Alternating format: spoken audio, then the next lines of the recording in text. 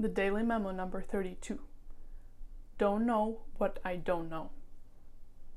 The argument that you can learn a lot about yourself through a relationship always bothered me.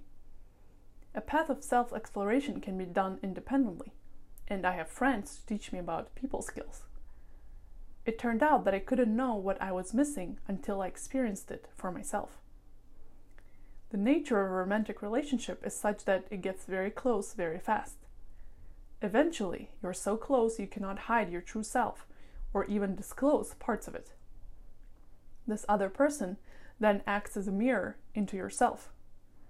Because of our differences, we grow to see parts of ourselves that we couldn't see before.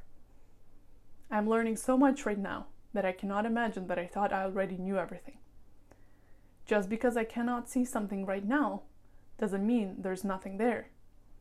All I can say is, I cannot see it right now, but I also don't know what I don't know.